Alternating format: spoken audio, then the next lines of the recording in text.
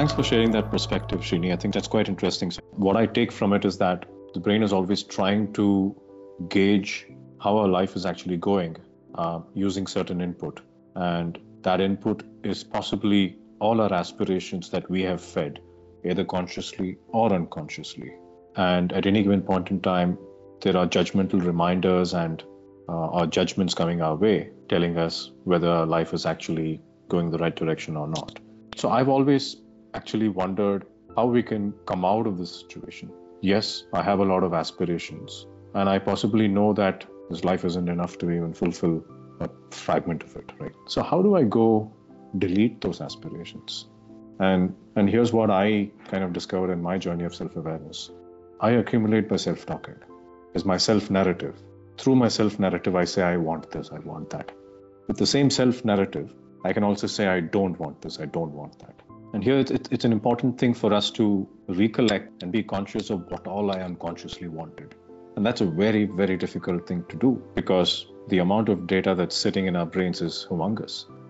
And would you agree that one of the purposes of meditation is to be aware of what's in that data powerhouse called ourselves, which makes our ego, and deciding what is necessary versus is not necessary, and changing our self-narrative during our process of meditation. Would you agree with that?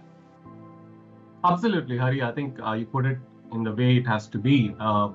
When it comes to, it's easier to talk in academia, it's easier to present about this topic, but where I think we are making progress is applying that in real life.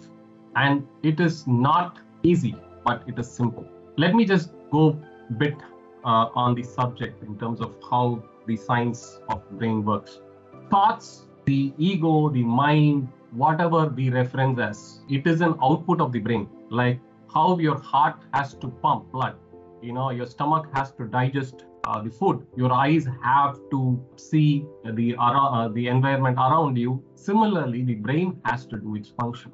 So Srini as a person makes a mistake of merging himself or herself with the thought and starts to encode it. And that's what it's called in neuroscience. You start to encode each and every data that gets into you.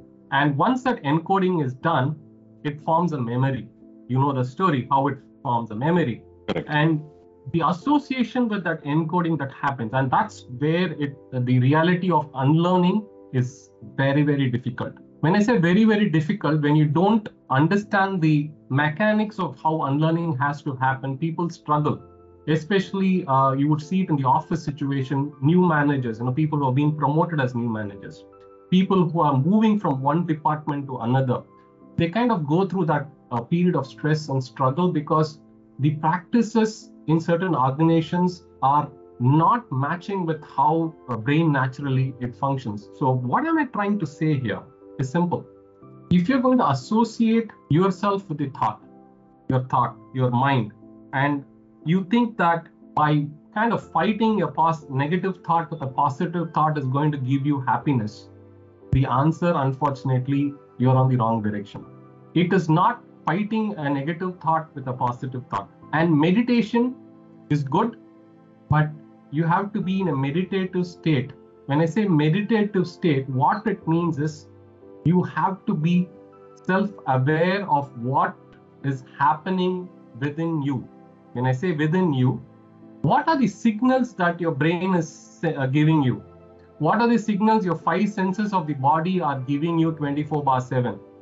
Don't merge yourself with those signals that comes processed from your brain. Suppose, say for an employee, a boss walks in, say 20 feet away, the brain will naturally say, okay, here comes trouble or here comes happiness. That's a thought. Don't merge Srini with a thought. Start practicing to develop the gap between that, okay, these are the senses which are giving me those signals, and I am not those signals. So naturally, when the signals come in, when you're not aware of how the brain and body functions, you become part of it. You merge yourself with it. And that's where the irony of you become subject to the control of chemicals that the brain releases. That's where your heart rate goes up. You start continuously releasing those chemicals without your knowledge, because your brain is constantly triggering that stress factor. The brain is telling that there is always a tiger around you, ready to hunt you.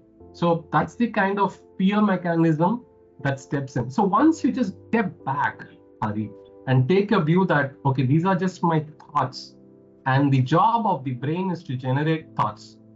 So let's not worry about it. Let it keep coming. Let us think that in a typical Indian household, you would have you'll have old people or young people. You would be focusing on your work. They would be shouting, or they would be saying, "Don't do this, don't do that." Keep it that way. Let it keep narrating its story, but you stay a bit away from it, and you will see that after few days of practicing this is what I would call it as being aware of what is happening within you.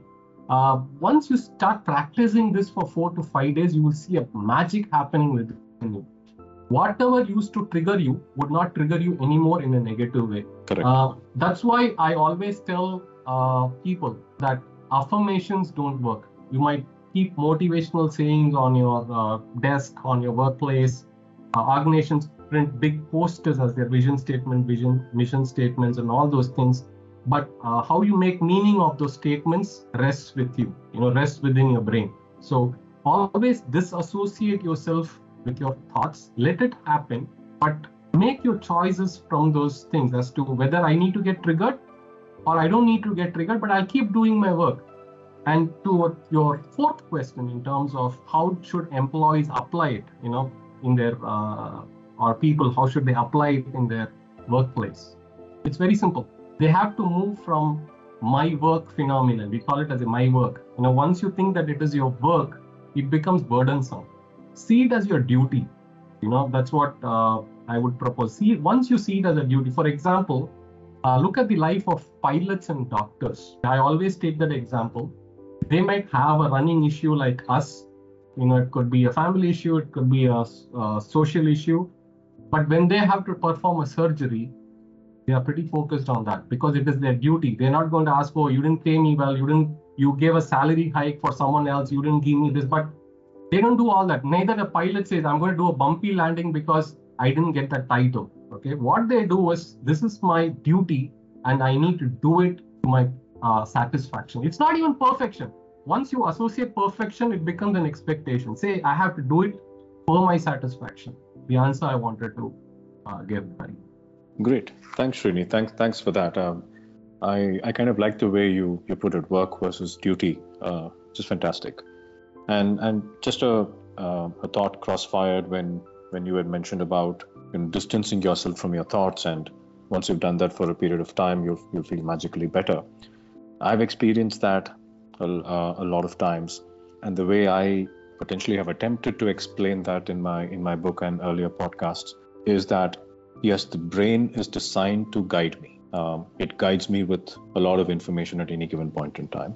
If I understand the simple factor as to what kind of information it uses information that it thinks is necessary for me. Right? And in a way, the brain is trying to help me. If it's trying to distract me into something else, or rather, if it's trying to distract me from doing a particular job, from the brain's perspective, it's actually attracting me to something else. Right? It says, hey, you don't like doing this. So why don't you do something else that you like? So that kind of comes as a distraction for me. I lose my focus, and it will take some effort for me to get back to what I'm doing. So from the perspective of the brain, it's trying to help. And logically, I can relate to this example that you gave me. Is once I distance myself from my thoughts for a few days, what's actually happening is I'm not reacting or responding to those thoughts. And the brain thinks that, okay, maybe this is not necessary for this person. Let's move it out to distributed memory, which is not so needed. Now, the alternative scenario is if I respond to those thoughts, the brain thinks these are important for me.